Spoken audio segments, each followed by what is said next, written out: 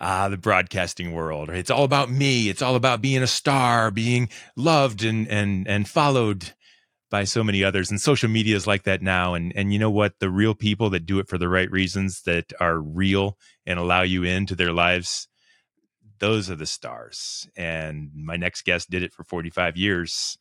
John Telich is next.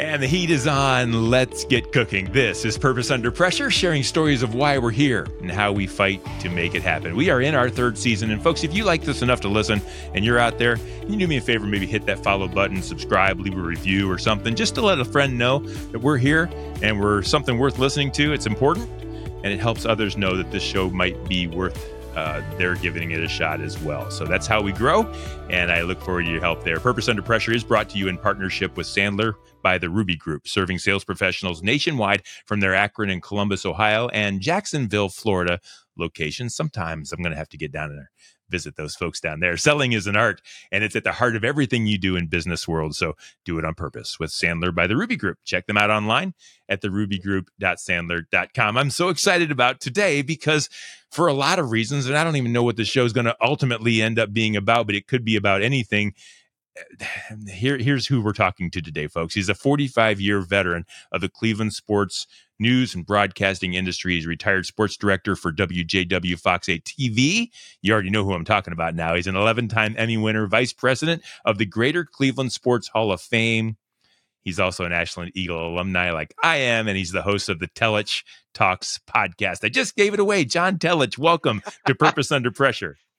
Hey, Brian, good to be with you. Boy, it would be really stupid of me to have some podcast called like Schwartz Talks instead of Telich Talks. So I kind of figured that's how we should go. Yeah, that's how I named my company, Brian Media, too. It's like real creative, right? Yeah, it's your name. It's your name. It works. It does work. John, welcome to the show. I told you a little bit before the show. You don't remember, but I do. You were integral in my coming to Ashland College to become a broadcaster, which led to this. Sure. And led to everything I'm doing now. And so you may not know it. You called me one day and said, Brian, I hear you wanted to come to Ashland College. I'm like, it's the John Telich on the phone. And so I went there.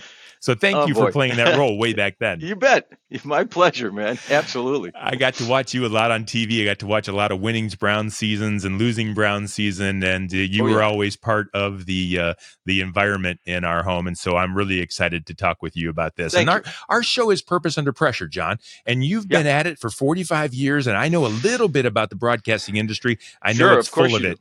Can you tell me first what your purpose is in life, why you do what you do, maybe even why you did what you did, but what you're made of? And then we're going to get to some of the struggles along, and we're going to have some interesting conversation. Fantastic, Brian. My purpose is to lift other people up, and I think it was instilled upon me or in me by my mom and my dad. Had a great youth here, younger years here in Euclid, Ohio. I actually live only about 10 blocks from where my parents raised me and my four sibs, and so that's it. My mom was just, she was one of those people that didn't really shout it but lived it. And she was always about others, and she was always just an incredibly uplifting type of person. And my dad was a hard-charging businessman and very giving towards the community, and was liked by so many people, very successful at what he did.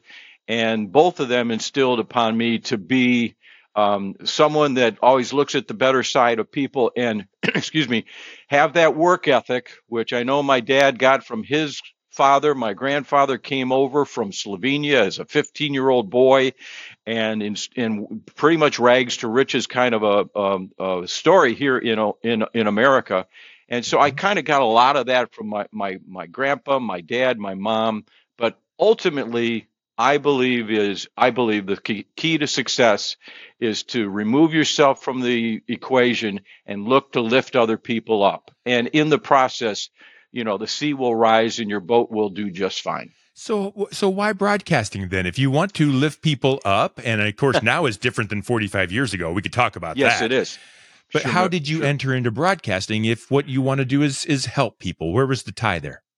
Well, okay. First of all, the love of sports was the reason I thought that I could have a good life in broadcasting. So I played sports as a kid, and I was very involved in the sporting scene.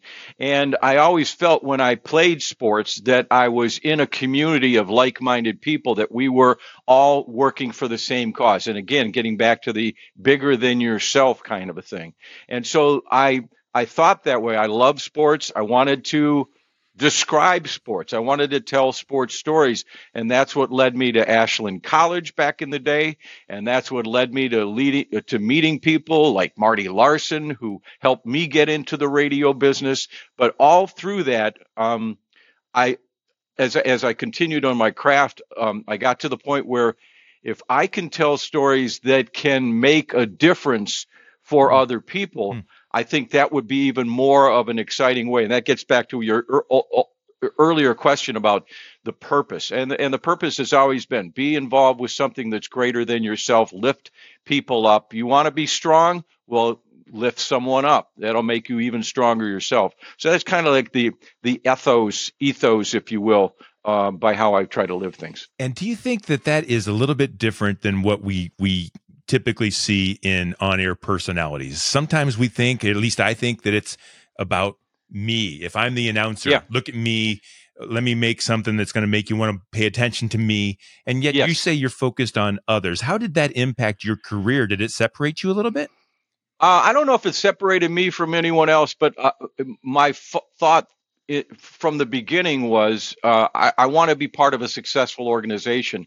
And a successful organization is a lot of people that, as I mentioned earlier, take themselves out of the equation. So I found that to be the case for me. I did have some of that me. If some people said when I retired, God, you had no ego. And I would say, no, we all have egos. I always wanted to do my best, and I wanted to be recognized for it. Is probably the reason why I'm sitting in front of a wall that's filled with some things that happened to me over my career. So again, there is ego involved, but for me, it was just very enjoyable. It was enjoyable as far as just being able to work with my teammates and have a good time and have that purpose towards making the broadcast the best it can be. It's amazing when you're able to take that purpose and actually put it to work on a daily basis, swing your feet out of bed and go do something that you're meant to do. I'm interested now as well in the pressure. And I know a little bit, just this much about the broadcasting industry, but I know it's hard. And I know there's a lot of competition, and I know there's a lot of ego. When we talk about pressure, what do you remember? What do you think about over your career that really was a storm that tried to knock you off? Well, every day was filled with it, and I know you would concur with that, Brian. There were days where I would come to work, especially the years when when as the sports director, I was in charge of running everything. And what are we going to cover today? What's the direction that the day will take? So there was pressure to come up with the best stories. There was pressure to make sure that I had good sources when I was checking out or investigating a story. I didn't want to go on the air with false information. There was a lot of pressure because you were on the air so many times, and to make sure you got your stories written well, edited well. There was pressure when that red light went on because you're live in front of thousands of people in Northeast Ohio. And I felt the pressure when I first started at Channel 8. That was 1980. I was 27 years old. I'd been in the business for 4 years in 3 previous markets. Most recently was Buffalo, New York. But when I got to Cleveland, I felt the pressure. Hometown kid. I was excited. I'm covering my hometown teams, the Indians, the Browns, the Cavaliers, and high school football and stuff like that. And I felt the pressure to do the stories the right way. But I had great mentors. I had Virgil Dominic as a boss who was just absolutely fabulous.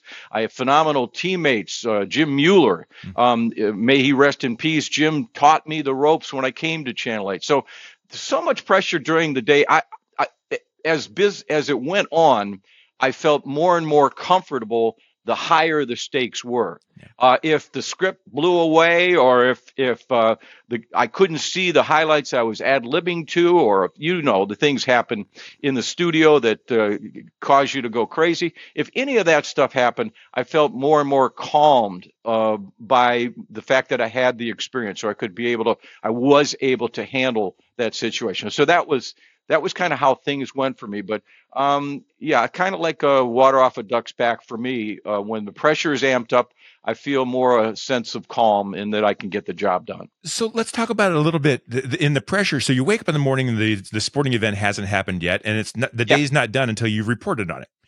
Is there more pressure in getting everything right and making sure and all the prep that happens, or is there more pressure when the person behind the camera says, "Okay, we're on 5, 4, 3, 2, 1, go"? They say never let you see them sweat, and yet there's got to be some times. Can you share some times when that pressure of putting that together?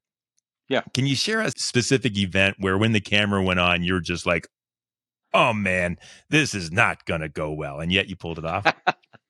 Well, I can give you the story of when the Indians lost the World Series in Miami back in '97. I mean, we were there in that ninth inning. We were ready to report. We won that thing. They won. Come on, it's over. Yeah. And I can remember the pressure of being outside the locker room and Tony Rizzo there with me and waiting for the game to be over. And then when things went awry, I can tell you the stories.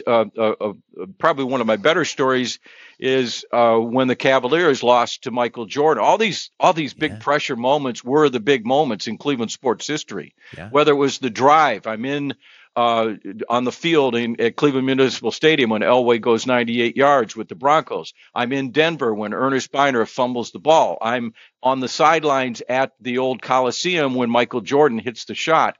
And that's a specific kind of memory to me in the sense that I went into the locker room right after the game and I got interviews with 4 or 5 of the Cavaliers. And then I was to go right back out and be live on the air and kind of roll those interviews from the players. And at that time, I wasn't able to get those things fed to the station so they could turn them around and play them for me. And so here I am at games. Everybody is devastated. I'm removing the fandom that you have because we all have some degree of it. And I'm a reporter. I have to I wanted to always be known as someone who gave you both sides of the story and that you could believe my words. And so I was out to do that. But when they went to me live, they told me in my ear that we don't have the interviews. So I kind of ad-libbed. There's your pressure again, Brian. I ad-libbed what Brad Daugherty told me, what Ron Harper told me, what Mark Price said, what Larry Nance said, what Coach Lenny said. I ad-libbed all that stuff. And I was able to handle it fairly well. But I just remember I'm standing there next to Jim Donovan, Channel 3, the late Neb Chandler, God rest his soul, from Channel 5, and the locker room door is right behind me. And I couldn't, the people that were watching me weren't hearing any of these guys because we had the snafu with not being able to play the videotape. Yeah. Well, I see Ronnie Harper walking out of the locker room, and I literally walked right behind Jim Donovan, who's on the air, right behind Neb Chandler, who's on the air, and grabbed Ron Harper and walked him over to try to get the interview. So that was a bit of pressure. But all of those moments, they've come, Brian, with some significant thing that's happened in Cleveland sports. And there's been some fantastic moments. When the Indians made the playoffs for the first time in '95, I remember that night getting misty-eyed thinking about Neb Chandler, who was a mentor to me, even though he was a competitor. He had passed away the year before, and all I could think of was, darn it. Nev's not getting a chance to enjoy this. And he was such a fantastic broadcaster. So, the pressure comes and it goes. And I just think, loosey-goosey, have a good time. Don't let them see you sweat. Yeah. And it can make for a better broadcast, usually. Do you find that the biggest moments are more pressure-packed, or do you take on your role and your job every single day the same way and then just respond? Do you feel a difference under the weight? I feel that I try to be as consistent as possible, Brian, so that when there is a crazy moment, it doesn't upset me, doesn't get my blood pressure to rise that much. So probably the answer would be stay consistent as much as possible Sure, I've had some on-air moments, where I might have said the wrong thing. Um, Heck, just 2 mornings ago, I said a word wrong when I was doing the readings at church, and my Oh, my number one critic let me know about it afterwards. Did you realize you said live instead of live? So it's so. I never worry about that stuff, but yeah. pressure. And there are some other people that I can be in the newsroom, and there's one reporter I'll keep that person off key and won't let you know who it is, but they were the type that were like, all right, stand by. I've got, but I could do my stuff in the newsroom with people walking by and television blaring or in loud stadiums. I just felt comfortable to give you my spiel on the air. Yeah. So let's talk about one of the pressures I see people having in business is retiring. Hmm. Yeah. And you've had an amazing career. I mentioned, so you got the trophies behind you, 45 years, 11 Emmys. People know when John Telich walks in the room, they know you.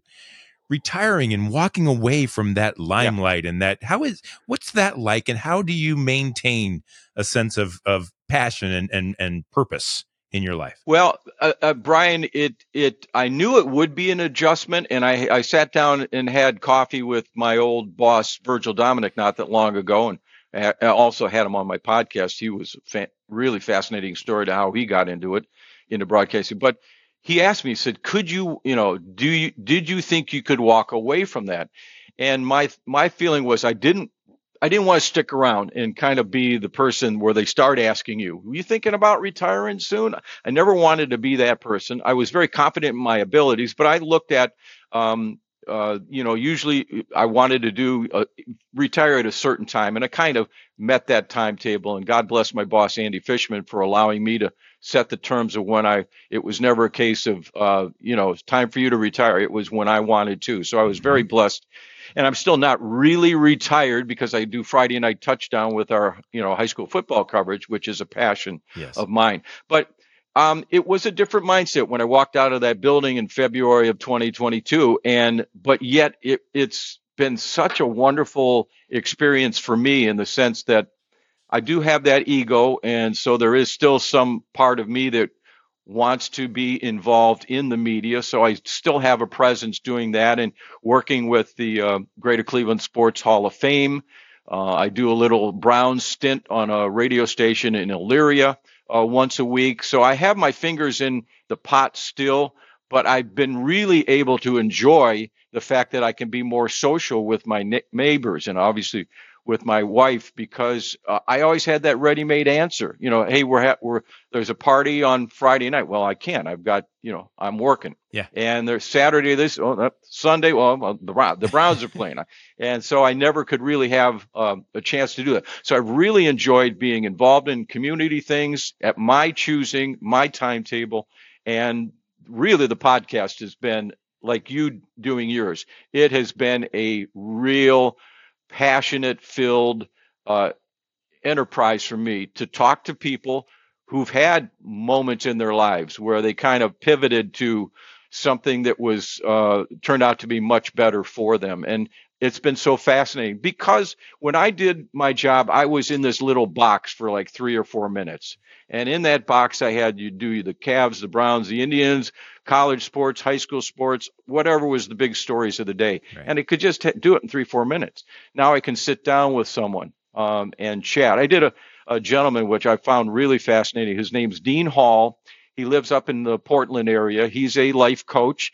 And 10, 11 years ago, excuse me, he was dying of leukemia and lymphoma. And he was at wit's end. He didn't know what to do. He thought he was a goner. And he went back, he was moving back home, and he noticed in some of the stuff he was cleaning up from his attic, there was a little note that he wrote when he was 12 years old that it said, "I, Dean Hall, someday am going to swim the English Channel." Now, that's no small undertaking. No. And Dean is, really a fit guy and grew up in that kind of an environment with his parents being that way too. And he decided that, well, not everybody, but that is a very well-known endeavor and tough thing to do, swim the English Channel. but he came up with a plan to swim the Willamette River in Portland, which is 187 miles long. Now, this is a guy that's dealing with lymphoma. He's got, sores under his arms, and yet he went out, trained for months, and then hopped in that water with his wetsuit. His father was the one that paddled alongside him each day. They broke it down and did it in like 25, 30, I'm not sure, 25 days, I believe it was. Okay. 43-degree water, and he was able to complete this swim, first person to ever do it. And in the process, I've spoken with him. It's been 10 years since he was dying, so obviously he's doing well. And I felt his story was really cool to show to the people that listen to my podcast. So those are kind of the types of things that I enjoy doing. And you can have a real detailed chat with somebody when you're doing it in this platform versus when you're live on TV and you have 2-3 minutes to get the story done. I think it's really unique that this podcast, although I assume it's on a lesser scale, like not as many people see it as, everybody, you were in everyone's home when you were on TV, yes. And now it's a little more of a Correct. niche thing for you. But yet, Isn't it kind of a pinnacle for you? Your stated purpose is lifting people up. Yes. And now, because you were able to have this great success on air in a very public way, you can now transition that to do what you want to do to raise the people you want to raise up. They don't have to. Bingo. You don't have to wait for Michael Jordan to hit the shot. You get to call the shot and bring people to public. This is almost the pinnacle for you, isn't it? This is a real cool way that you're metaphorically saying it. You're absolutely right on the money, and I've really gotten felt more passion for doing it because I'm pushing it more. It used to be when I was on the air, people would say, do you ever watch videotape of yourself, or if you make a mistake on the air, or if you have a great story or what, do you ever go back and watch it? And I go, not really that much, because each day evolves into the next one and it's really busy and there's the pressures of that day that you're dealing with. I never really took the time to look back at that stuff per se. Now that I'm retired, I do a little bit more. It's always cool to know that you had, played a part in other people's lives in the business and what have you. But with doing the pod and the interviews with the people that I've run into, it feels like I'm accomplishing more. But obviously, the amount of people that are seeing and are listening to the story is far less than what used to watch me on a daily basis. And that's almost a metaphor, Brian, for the way the business has gone for me and people in our business. When I broke in, Channel 8 was in the 8th largest TV market in the country at the time. Yeah. And watching the news was kind of like appointment viewing. People said, well, there's the 6 o'clock news and the 11 o'clock channels. There were only three channels. Yeah. And so I felt to be kind of cool to be a young person in this exclusive fraternity, if you will.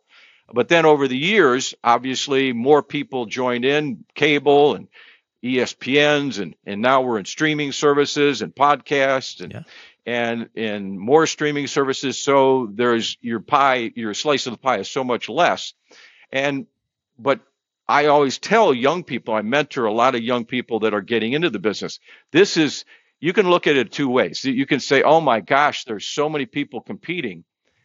But then you can also look at this the other way and say, there's so many different ways that I can get into the business. I interviewed Anthony Lima. He's on the morning show with my buddy Ken Carmen. I had him on the podcast about 4 months ago.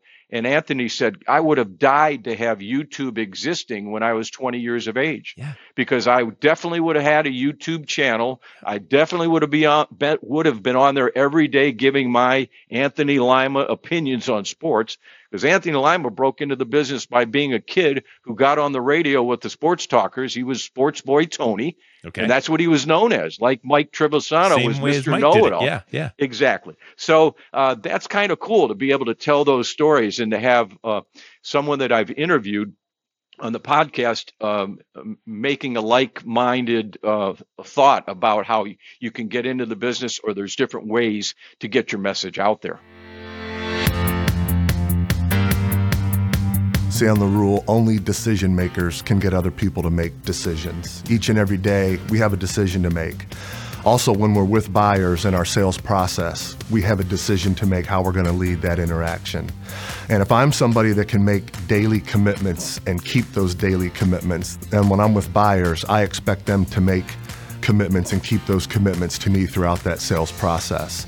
So first and foremost, I have to have a decided heart in order to lead other people to make the decisions that I'm expecting them to make.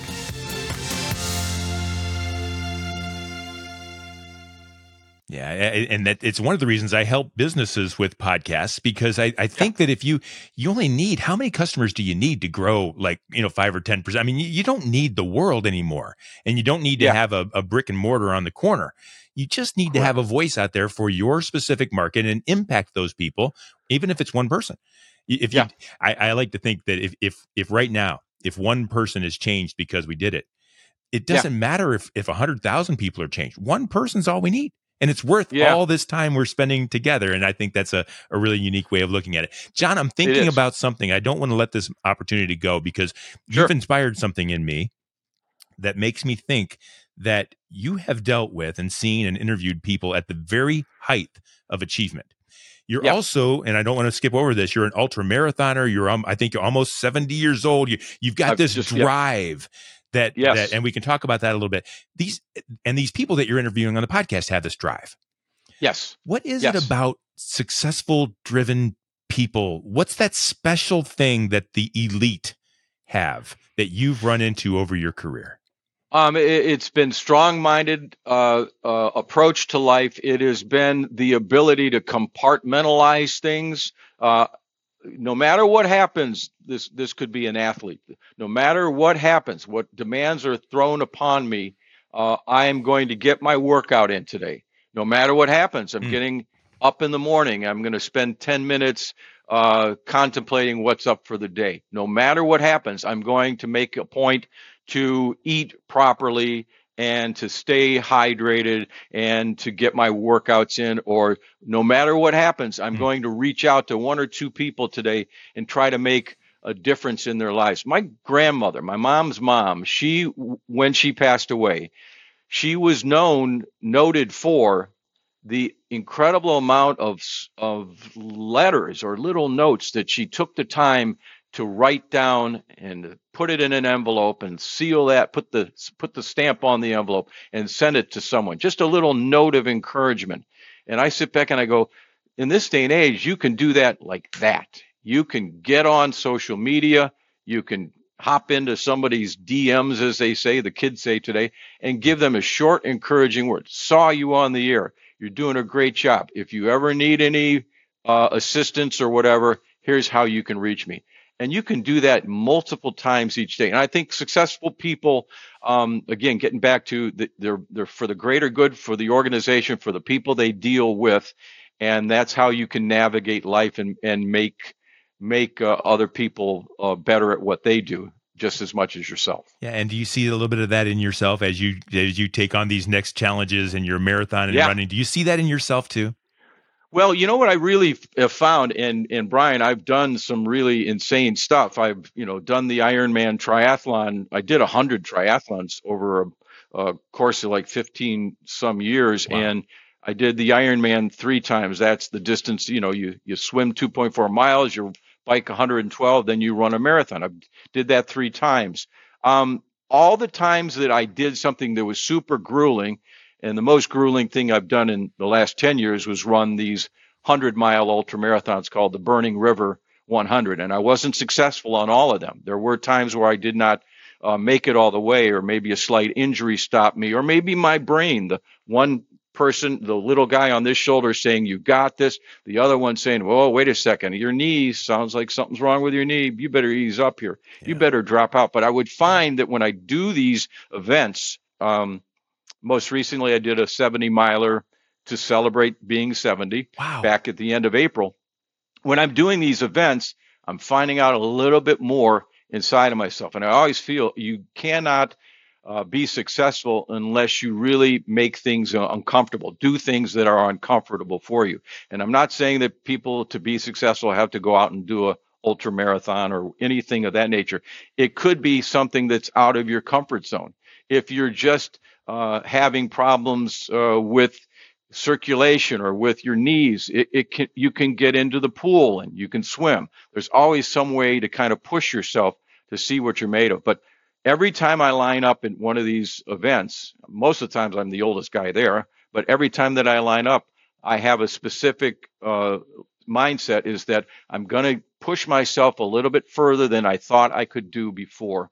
David Goggins, you may or may not have heard of him. Sure. David, just phenomenal. Yeah. And he says that we usually use only about 40% or only push to about 40% of what we're really, if we're pushing at all. Yeah. And so I'm not David Goggins, believe me, but I have that mindset that, you're not really living unless you really push yourself beyond what you think you're capable of.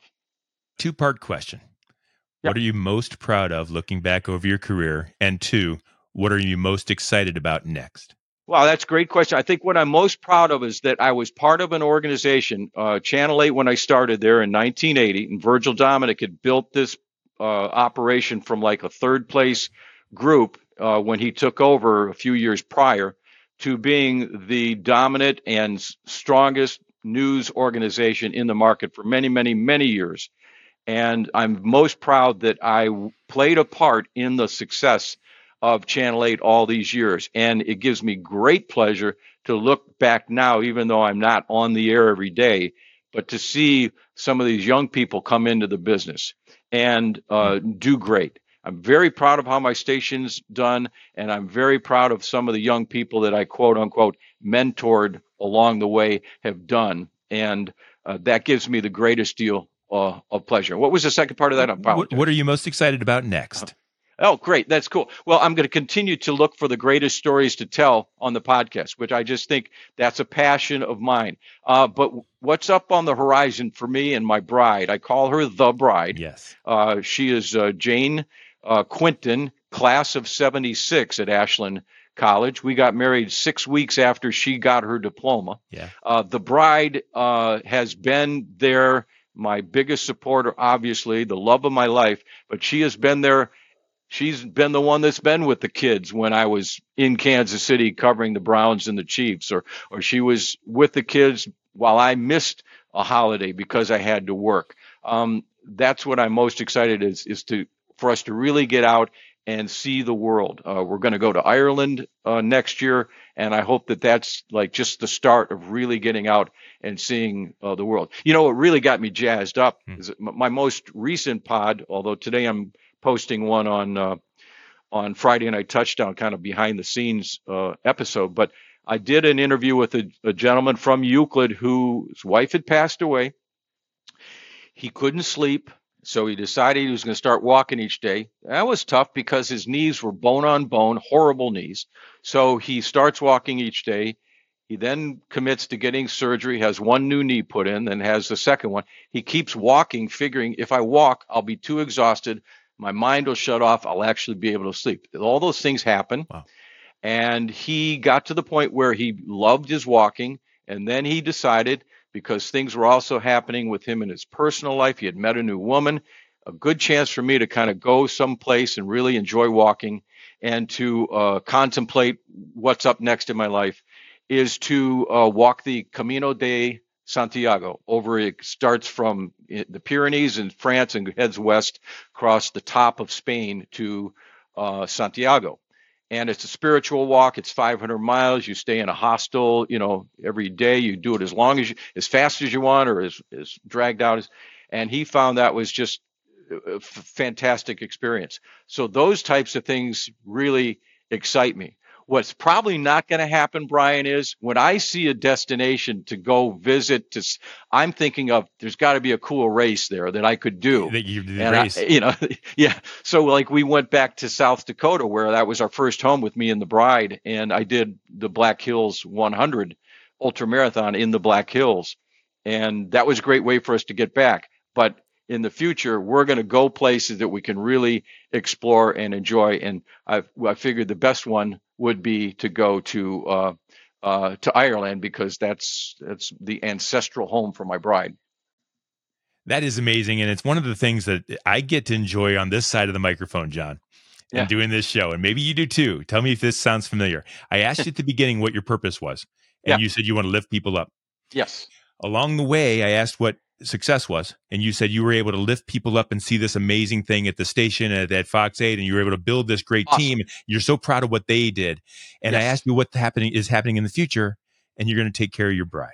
And you're going to lift her up, and it's not about you anymore. And I just think it's amazing to see that purpose that you've had has driven you all the way from then to now, and just doesn't let go. So congratulations for that. Well, that's beautiful of you to say it that way. And you know something, Brian, it's been, again, as I mentioned a couple of times along the way, that ego does get involved. And sometimes you think the world's revolving around you. We all imagine that people are paying attention to everything we're doing, and it's really not the case. And so, remove yourself as much as possible, flex your muscles, get underneath somebody, and lift them up.